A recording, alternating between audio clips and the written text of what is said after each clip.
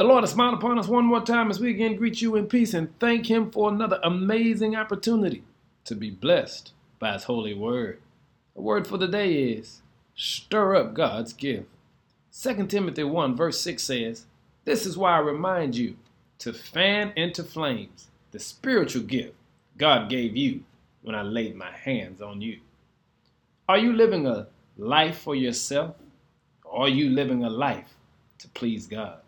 In other words, are you living a self-centered life or a life for Christ? Because a life for Christ allows us to understand this thing is not about us. It's not about us getting the attention or the glory, but it's more about us being in position to be used of God. This is what Paul is saying to Timothy. Remember who you are and where you came from. God gave you a gift, just like He gave your grandmother and your mother. He also gifted you. And I need you to remember that you are not just some average Joe, that you are a special creation of the Lord. So stir up that gift that God has placed on the inside of you, because what He's placed on the inside of you is going to be a blessing to so many if you just stir it up.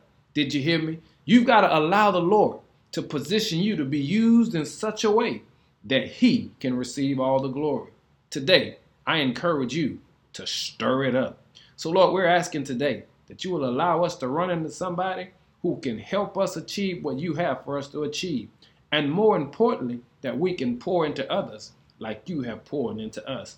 Lord, give us the strength to walk away from anyone who would never be pleased by you and who have come to distract us from our purpose. And Lord, we're going to tell you thank you for helping us to stand up for those who are in need.